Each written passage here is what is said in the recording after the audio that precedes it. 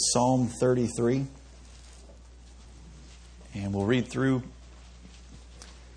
some verses here and then pray and see what the Lord has for us here. Psalm 33 and verse number 1. Rejoice in the Lord, O ye righteous, for praise is comely for the upright. Praise the Lord with harp. Sing unto him with psaltery and an instrument of 10 strings. Sing unto him a new song. Play skillfully with a loud noise. For the word of the Lord is right, and all his works are done in truth. He loveth righteousness and judgment. The earth is full of the goodness of the Lord. By the word of the Lord were the heavens made, and all the host of them by the breath of his mouth. He gathereth the waters of the sea together as an heap. He layeth up the depth in storehouses. Let all the earth fear the Lord. Let all the inhabitants of the world stand in awe of him. For he spake, and it was done. He commanded, and it stood fast. The Lord bringeth the counsel of the heathen to naught. He maketh the devices of the people of none effect. The counsel of the Lord standeth forever, the thoughts of his heart to all generations. I want to focus your attention here on verse number 1 in Psalm 33. It says, Rejoice in the Lord, O ye righteous, for praise is comely for the upright. Here the psalmist calls the righteous to rejoice in the Lord. Charles Spurgeon says this, You hear him, the psalmist, you hear him often calling upon sea and land, upon earth and heaven, upon mountain and valley, upon plants and creeping things, upon living creatures, upon the heavens and the heavens that are above the heavens, to assist him in magnifying the name of the infinite Jehovah, whose praise still exceeds all the honor that can be given to him by his creatures. We serve a great God this morning. And the psalmist here, he says, Rejoice in the Lord, for praise is comely for the upright. Notice here, a lot of times we think of praise as singing, as just the singing part of it. But notice what he says here in the first few verses. Verse 2, Praise the Lord with harp. Sing unto him with psaltery and an instrument of 10 strings. Sing unto him a new song. Play skillfully with a loud noise. So we see that praise, from verse 1, it can be rejoicing. We see that it can be singing. We see that it can be playing skillfully. And the teenagers love the last part there, with a loud noise. You like that part, don't you? I want you to think about this. What is it to rejoice? He says, rejoice in the Lord. Rejoicing is to experience joy and gladness in high degree. When I think of the prefix there, to rejoice, to joy again, to think about the things that God has done for you. And in the same joy that you had the day that you got saved, to joy again in the fact that you're still saved. And to know that the God that saved you is still God. He's still the same person. He hasn't changed in his character.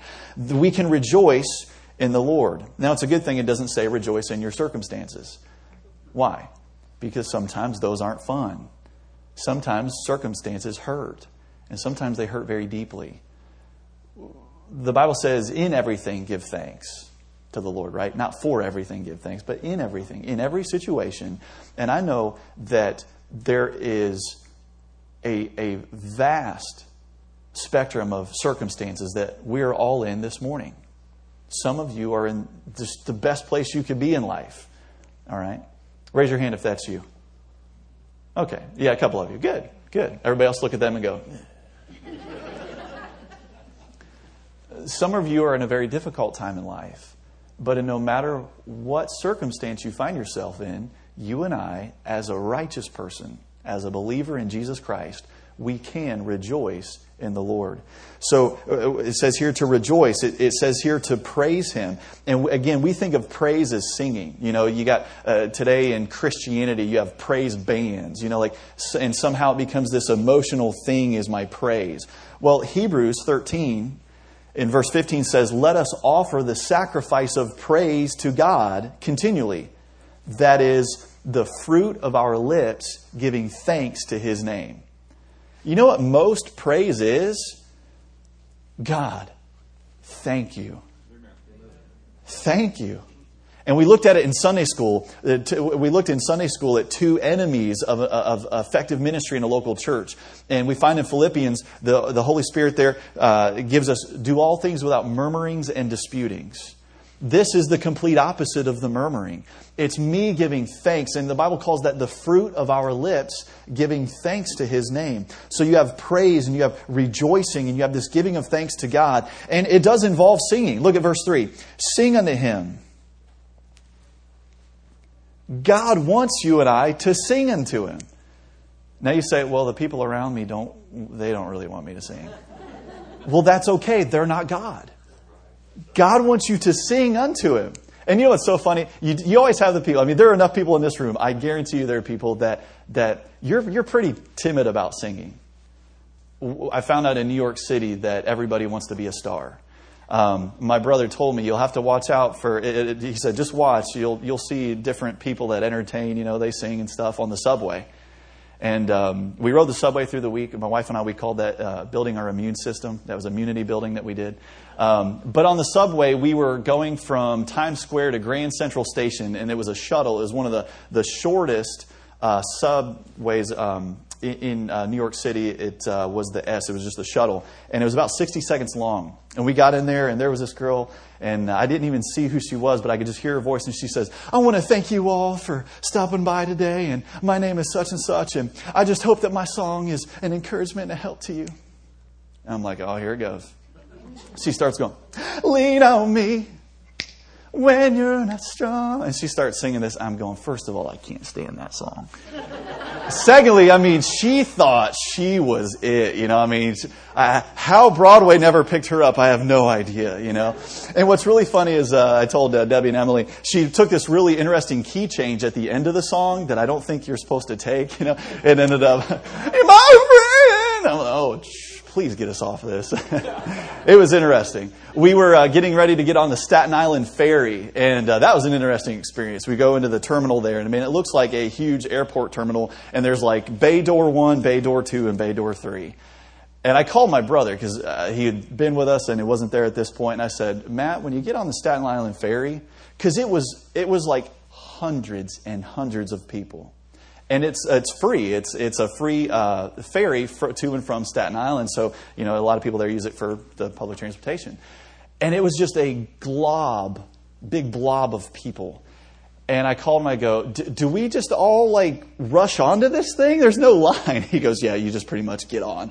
And so that was Shauna's favorite part. She loves being pushed and shoved. And so she loved the Staten Island ferry. You're going in like this. You know, next to people in New York City. And you just hear them behind you. No, we didn't hear too much of that. But that, again, was immunity building. You know, I am ready for the school year. All right. Bring it on, guys. But as we were getting ready to get on the Staten Island ferry, there was some lady in there, and she's singing like this operatic type deal. And it was interesting. These people were singing. You might, however, not be that. You might be much more timid to sing in front of people. But, you know, there's always kind of interesting to me how you get that same person, you get them to a ball game, and they can get a little Star Spangled Banner out. Oh, say, you know, because you love your country and you're patriotic. Or some of you go to an Ohio State game, or you're sitting there on your couch and you go, Ohio, you know, at the end of the alma mater there, you're doing your OH and all that. You know, God wants you to sing unto Him, and it doesn't have to necessarily be on key. Now, if we have you up here leading, we'd like for you to be on key. We'll try to work on that. But when you're just in singing to the Lord, He just wants to hear it. You know what that takes? That takes some of us just kind of getting over ourselves and saying, you know what, God, I'm just going to embarrass myself a little bit, but I just got to thank You, so I'm going to sing. Sing unto the Lord. Look at this. Sing unto the Lord a new song. You know, as I read that, I thought, you know, a lot of times we think about, okay, so it's got to be a song from, 2015. You know, I wonder if for some of you teenagers, if you picked up the hymnal and just kind of thumbed through some of those, if there are some that might be new to you. I heard somewhere the other day, just listening to it, is Rock of Ages. And I think, man, we need to sing that song. Rock of Ages, cleft for me, let me hide myself in Thee. Let the water and the blood from Thy wounded side which flowed be of sin a double cure, save from wrath and make me pure. For some of you, it might be just going and digging through some old hymns and saying, well, what did these guys write? And just reading through that and that being a new song for you, though it was written a couple hundred years ago. It might be a new song that whereby you see the greatness of God and you see a good doctrine of salvation and you say, man, that's a good song. Wow, praise God with that. So singing to Him a new song. And it might be a new song that was written in 2015. The song the ladies just sang this morning is a newer song. Singing to Him a new song, play skillfully with a loud noise. Let me encourage, challenge you young people. Do you have those talents and abilities? Develop them for the Lord. That can be your praise to God. And maybe some of you are out there. I found out, Justin and Amanda in here? Are they working in ministry down there? Yeah, I think Amanda just volunteered herself for full-time piano playing, okay, after last week. I heard that it went really well with her and Jacob. That's great. We're going to work them in. She doesn't know that yet, but... All right, so we've seen the scripture. Let's go back to verse 1. Rejoice in the Lord, O ye righteous, for praise is comely for the upright. This word comely, it has two primary definitions, and the definition is basically given to you based on the context. The first definition of comely, and it's used this way in the Bible, is it's applied to a person or form, or when it's applied to a person or form, it denotes symmetry or due proportion. It was actually that which the body of Jesus lacked. In Isaiah 53, the Bible says He had no form nor comeliness. And it has to do with this idea of beauty or pretty or fair. And that's one way that it's applied. The second way is the way that we find it in our text this morning. Praise is comely for the upright. In our text, what it means, it's that second definition. It means decent, suitable, proper. It's becoming, it's fitting, it's suited to time, place, and circumstances or persons. So what the Scripture tells us this morning is for the righteous. And let me just spend a minute here. It says the upright and the righteous. We know... From the New Testament, we understand that the Bible says there is none righteous, no, not one. There is none that understand that there are none that seeketh after God. So who is this talking about? Well, those who have the righteousness of Jesus Christ. And we get that by faith. Jesus Christ is God. He's perfect. He's sinless. He lived a perfect life. He obeyed God. He obeyed the Word of God to every jot and tittle, as the Bible says. And so the Bible says there was no sin in Him. When Pilate went to try and find a reason to have Jesus Christ crucified, he says, I find no fault in Him at all. They couldn't find fault with Him. And yet the Jews cried out, crucify Him, because the only thing He did was declare that He is God. So when He died on that cross, He shed His perfect, sinless blood for you and for me.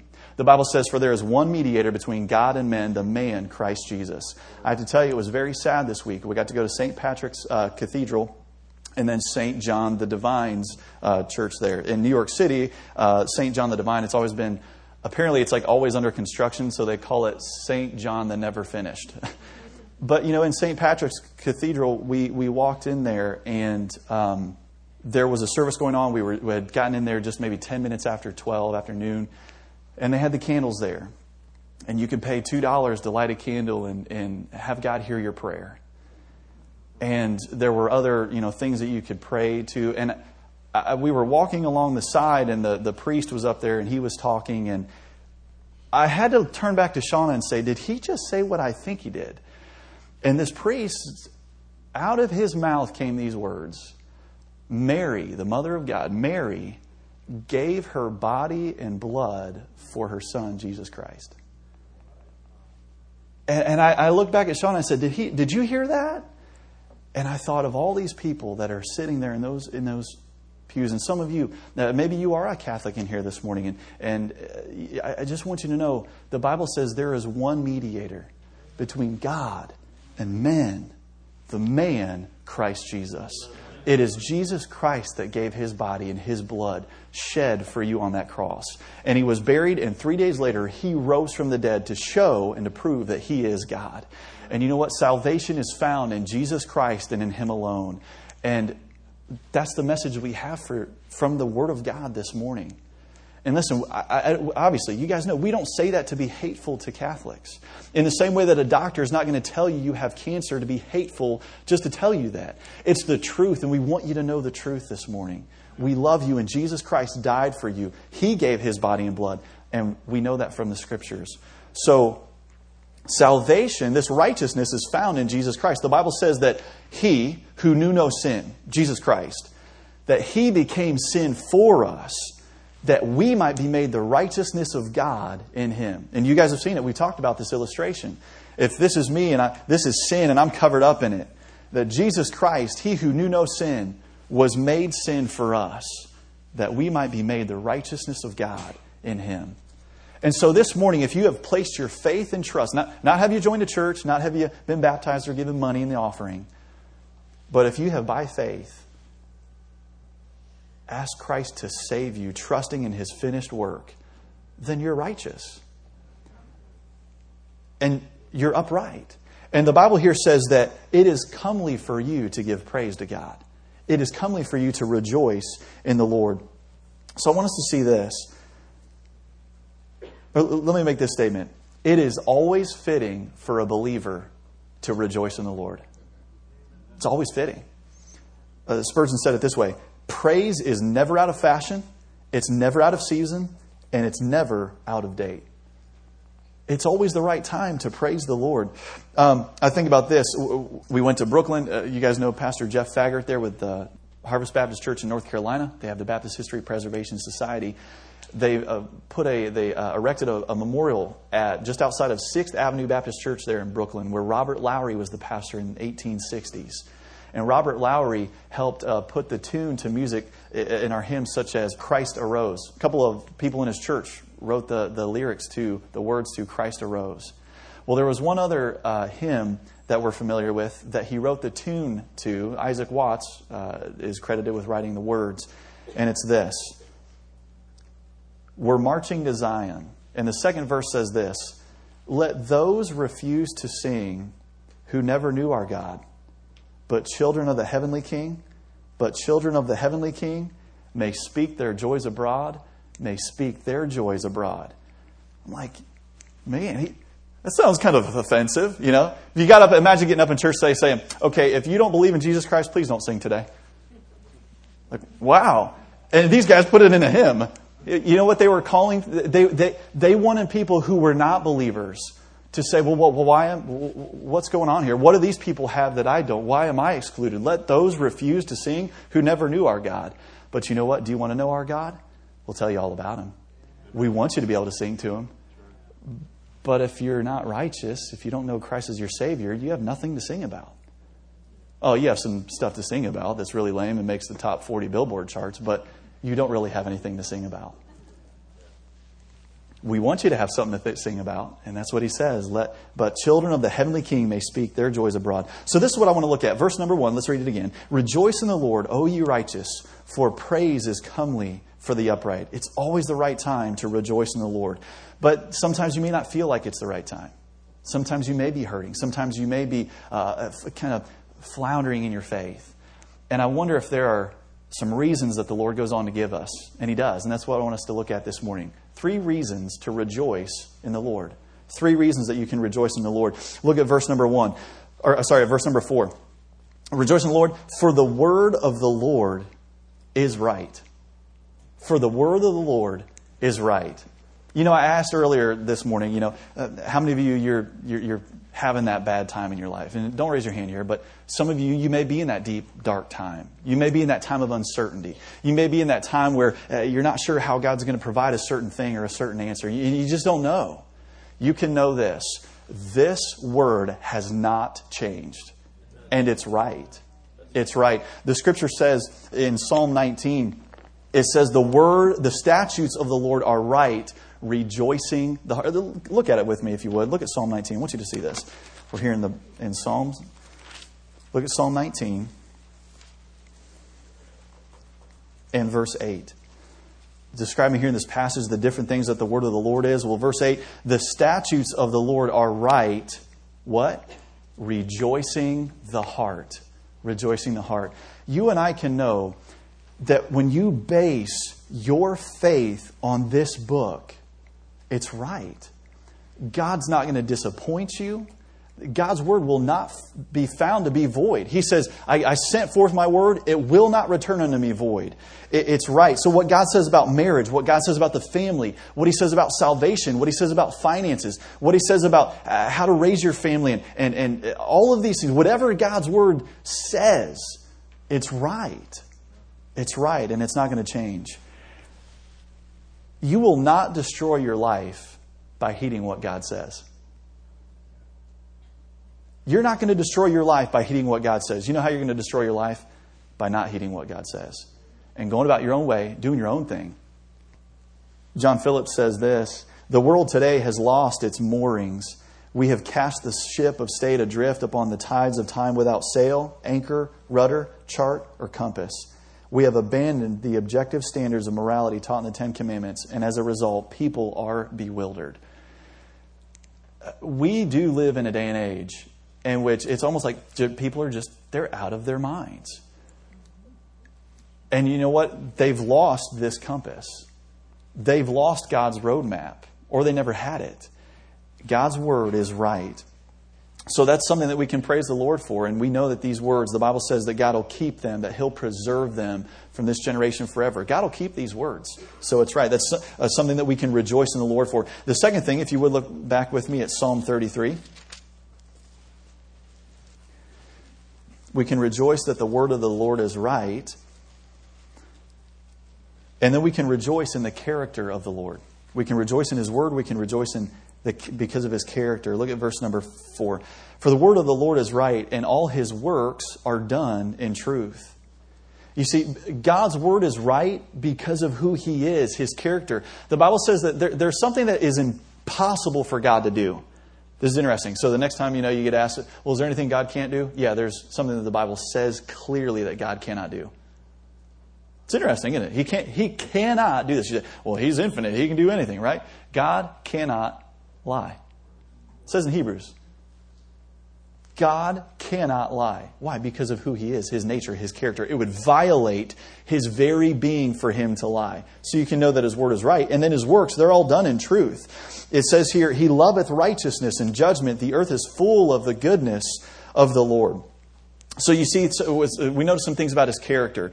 That His works are done in truth. The Scripture says in Deuteronomy 32, He is the rock. His work is perfect. For all His ways are judgment. A God of truth and without iniquity. Just and right is He.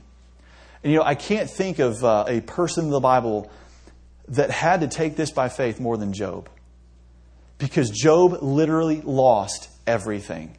And the one person in his life and his family that he didn't lose was his wife, and she turned her back on God, said, why don't you curse God and die? Job lost everything. And the Bible says he didn't charge God foolishly. He never said, God, you're not right in allowing this to happen. He never charged God with that. And sometimes there are circumstances that come into our lives that can shake up our faith. And you say, well, if God is so great, if God is so good, why did He allow this to happen? And sometimes we just have to run to these verses and say, God, I don't know why. It hurts and I don't like it. But I know that there is not an ounce of this that is outside of your control. And you're good and you're right. And what you do is perfect. His works are done in truth. He loves righteousness. Psalm 11:7 says, for the righteous Lord loveth righteousness. Psalm 45 says, thou lovest righteousness and hatest wickedness. God is a God that loves righteousness. So in our lives, do we reflect that character? Is that what we love?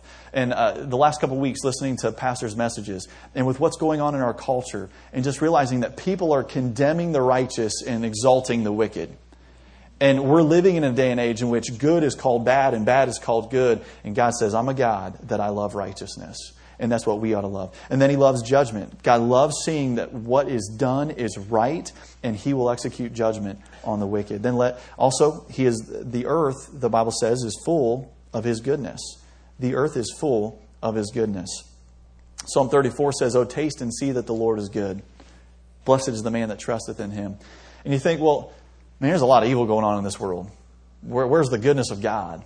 It's interesting. Matthew 5 says this, for He maketh His sun to rise on the evil and on the good, and sendeth rain on the just and on the unjust. Just the very fact that we have air to breathe, that the sun comes up in the morning and that the rains come, God says, I rain on the evil and the good. Why? Because of my goodness. And you can see it every day. You can see it every day. The Romans 2 says about the goodness of God, it says, don't you know that the goodness of God leadeth us to repentance? God's goodness, as we see it, it ought to want us to love God more and repent of sin. So we are called here in this psalm to rejoice in the Lord. And we see that we can do that, verse number 4, because of the word of the Lord. We can see because of His character. He loves righteousness and judgment, and the earth is full of His goodness. But what about this? The power of the Lord. He says, rejoice in the Lord. And then He tells us a little bit about His power. Look with me, if you would, at verse 6. By the word of the Lord were the heavens made, and all the host of them by the breath of His mouth. You know what type of power God has? He has the power to create. God has the power to create. What did He create? The heavens. The heavens. Go with me, if you would, to Isaiah chapter 40. Isaiah chapter 40. While we were in New York City this past week, we made it over to the Museum of Natural History. And probably one of the most sad things for me about the Museum of Natural History is they just completely removed God from any of it. And we got to see this new movie that they have produced in their planetarium called The Dark Universe. And basically, scientists can't explain why the universe is held together, what's kind of holding it all together. And so they talk about dark matter. And in their presentation, it doesn't start with, in the beginning was the Word, and the Word was with God, the Word was God, and all things were made by Him, and without Him was not anything made that was made. It doesn't start with, in the beginning, God created the heaven and the earth. It starts with, in the beginning, we don't know exactly how far long ago it was. It was a really long time ago, but everything exploded, and it's still expanding. And it was just sad to think that so much time and energy had been put into something. And when you see the angle from which they view creation, they don't have a God. Let me say this. They have a God, but they're unable to worship the God that we know created us. And they're unable to give thanks and praise to the God that made all of this. And they're searching for answers. And much like Bill Nye, apart from Jesus Christ, they will never find what they're looking for because it is in Jesus Christ. So look at Isaiah chapter 40, if you would, in verse number 21. The scripture here says, have ye not known? Have ye not heard? Hath it not been told you from the beginning? Have you not understood from the foundations of the earth? This is so interesting to me. God says, can't you look at the foundations of the earth and know this? Can't you see it? But they refuse to see it. Verse 22. It is He that sitteth upon the circle of the earth. For hundreds and hundreds of years, they thought the world was flat. Right? And they debated that and they disputed it. And God says, earth, it's a circle. I sit upon it. And the inhabitants thereof are as grasshoppers. And then it says this of God, that stretcheth out the heavens as a curtain, and spreadeth them out as a tent to dwell in. How many of you have been to the Creation Museum and you've seen their planetarium presentation there? And it just is mind-boggling how big the universe is. And they have that simulation where they go out by a scale to the power of 10, and you're just going out, now. And there are galaxies, and there are stars, and there are other. It's so big. It hurts. It's so big.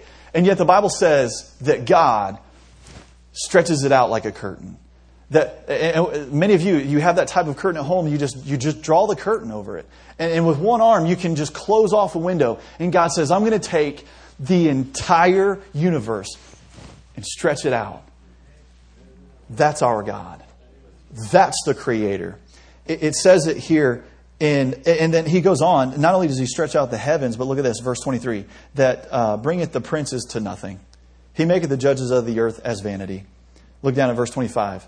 To whom then will ye liken me? Or shall I be equal saith the Holy One. We know God has no equal. He is God and Him alone. And Satan messed up when he thought he would be higher than the Most High. No, he wanted to be like the Most High. Satan knows there's nobody higher than God. He wanted to be like Him, not above Him. Interesting. There's none equal to God. Verse 26, lift up your eyes on high and behold who hath created these things, that calleth out their host by number.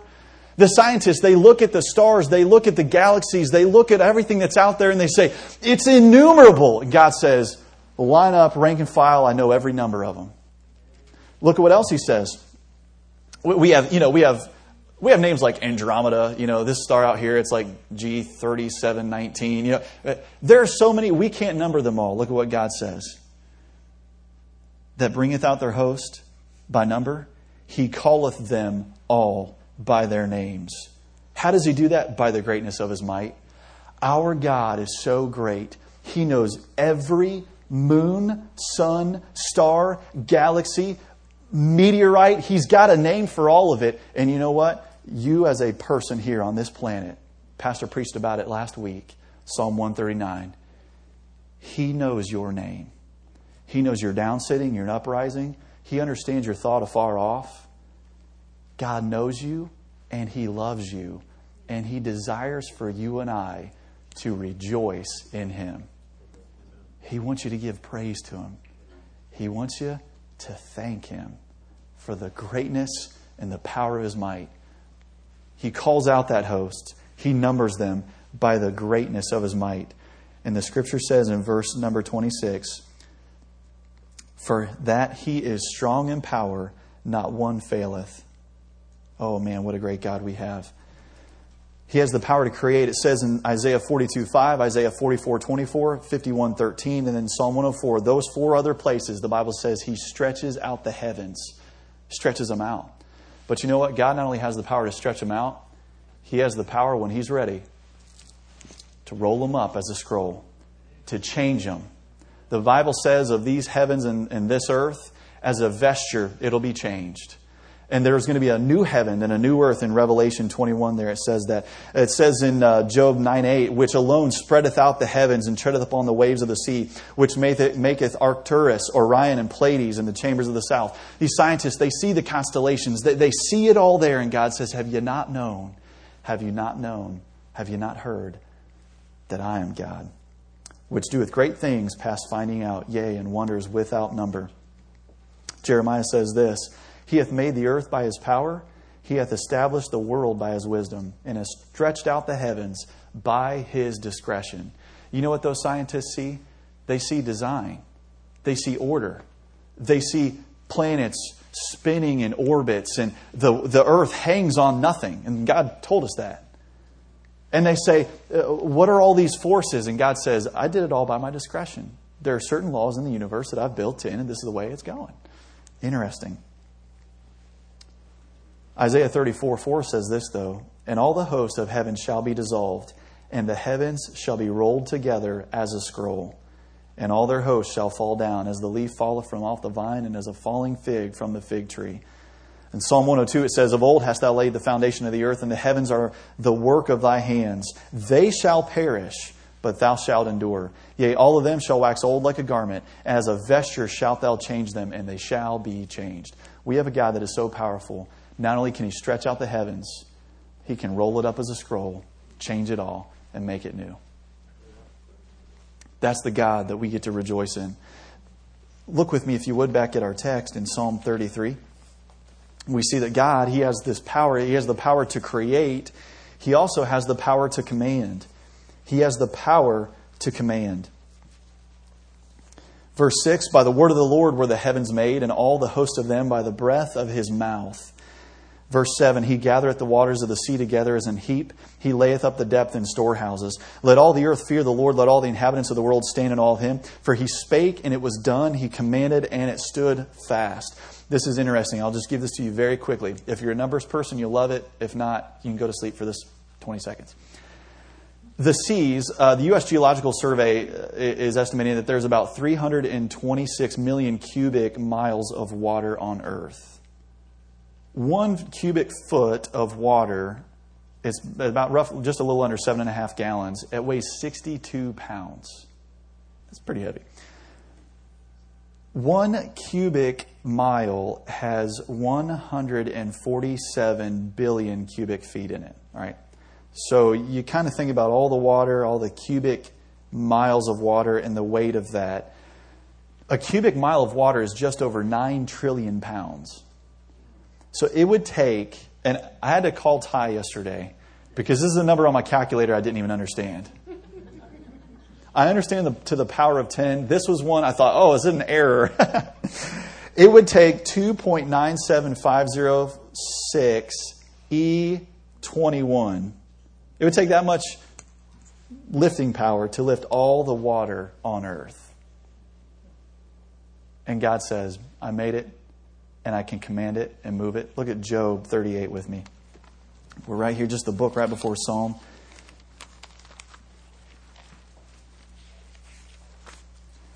So Ty tried to explain to me that it was 2.97. You just move the decimal place over 21 places. That's a big number.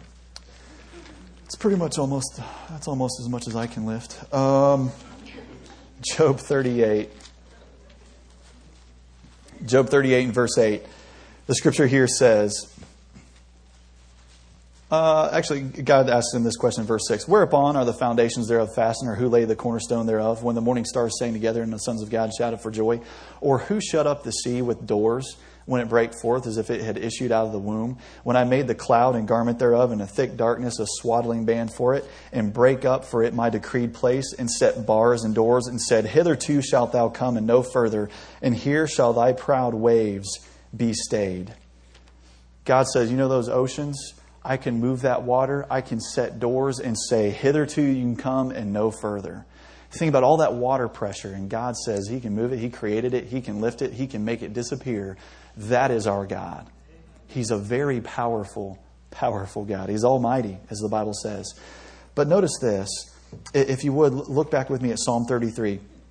Because, God, He can create. He can do all of these things and make all of these elements and galaxies and stars.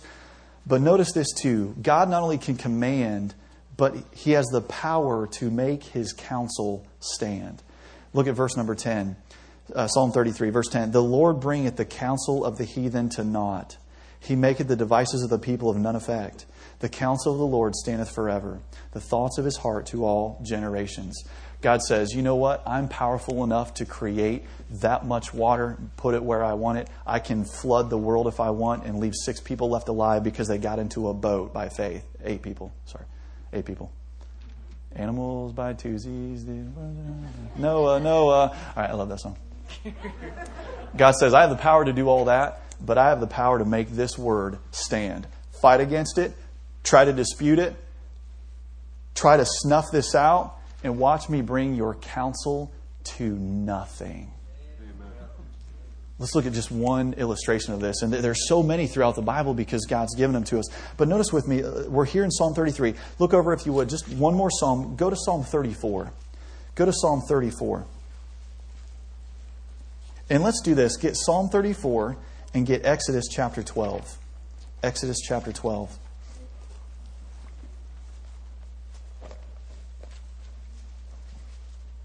We know so many times in the Psalms that it's prophetic of Jesus Christ.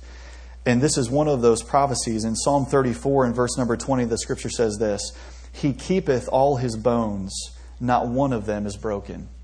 He keepeth all His bones, not one of them is broken.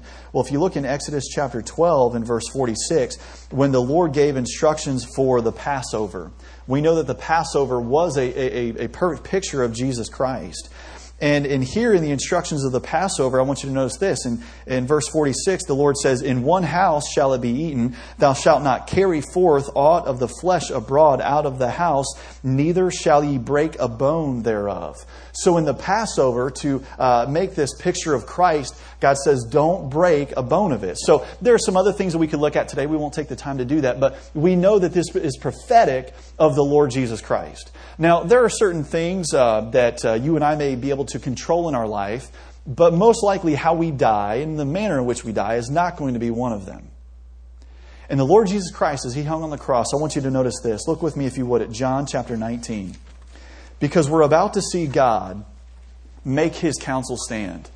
Because there were men, there were soldiers that were around Jesus Christ that had certain ideas, certain devices in their heart, and they were about to perform those, and God overrode them, and we'll see how God did that. Look at John chapter 19, in verse number 31. John 19:31. The Scripture says, "The Jews, therefore, because it was the preparation, that the body should not remain upon the cross on the Sabbath day, for that Sabbath day was an high day, besought Pilate that their legs might be broken and that they might be taken away." So imagine here, the Lord Jesus Christ has been crucified. He has given up the ghost. They have beaten Him. They have whipped Him. They have hung Him on that cross. And from my understanding and research, when they would hang those people on a cross, the two thieves that were there with Him, there was some type of platform or a way basically for them, maybe even through the pressure of the nails through their feet, for them to lift themselves up and be able to catch a breath of air. And basically, the crucifixion was a horrible way to one way that people would die is to suffocate, because of the way that you're hanging. You can't get the air that you need. And so these two, sometimes it would take too long for whoever they were crucifying to die. So you guys know they would break their legs, so they couldn't lift themselves up anymore, and it would speed up the process. And the Scripture here says that Pilate said, "Break their legs, that they might be taken away." Then came the soldiers and brake the legs of the first. You see, these soldiers, they were trained, they understood, they knew exactly what to do, and the instruments that they had, they were able to break the legs of the first. And the other, which was crucified with Him. They went to the other one, broke his legs. But when they came to Jesus, notice what it says. But when they came to Jesus and saw that He was dead already, they brake not His legs. God says, you may sit there and Pilate, you have a lot of power and you can command these soldiers. And this is such an interesting detail, but it's just a smidgen of time after time after time after time that God has said something in His Word and it came to pass. And God says, I keep His bones. And in that moment of time, God proved Himself true. He proved Himself righteous. And it's such, to us, it might seem so small, so insignificant. Jesus was already dead. What does it matter? Because God had said it wasn't going to happen. And He kept His bones from being broken. What has God promised you? What has God promised me? This book is full of words from the Lord. And God says every bit of it, I can keep every jot and every tittle. And it doesn't matter if there is the power of the Roman army behind going and trying to break this man's legs. I'll be sure to it that it doesn't happen. That's the God that we get to rejoice in.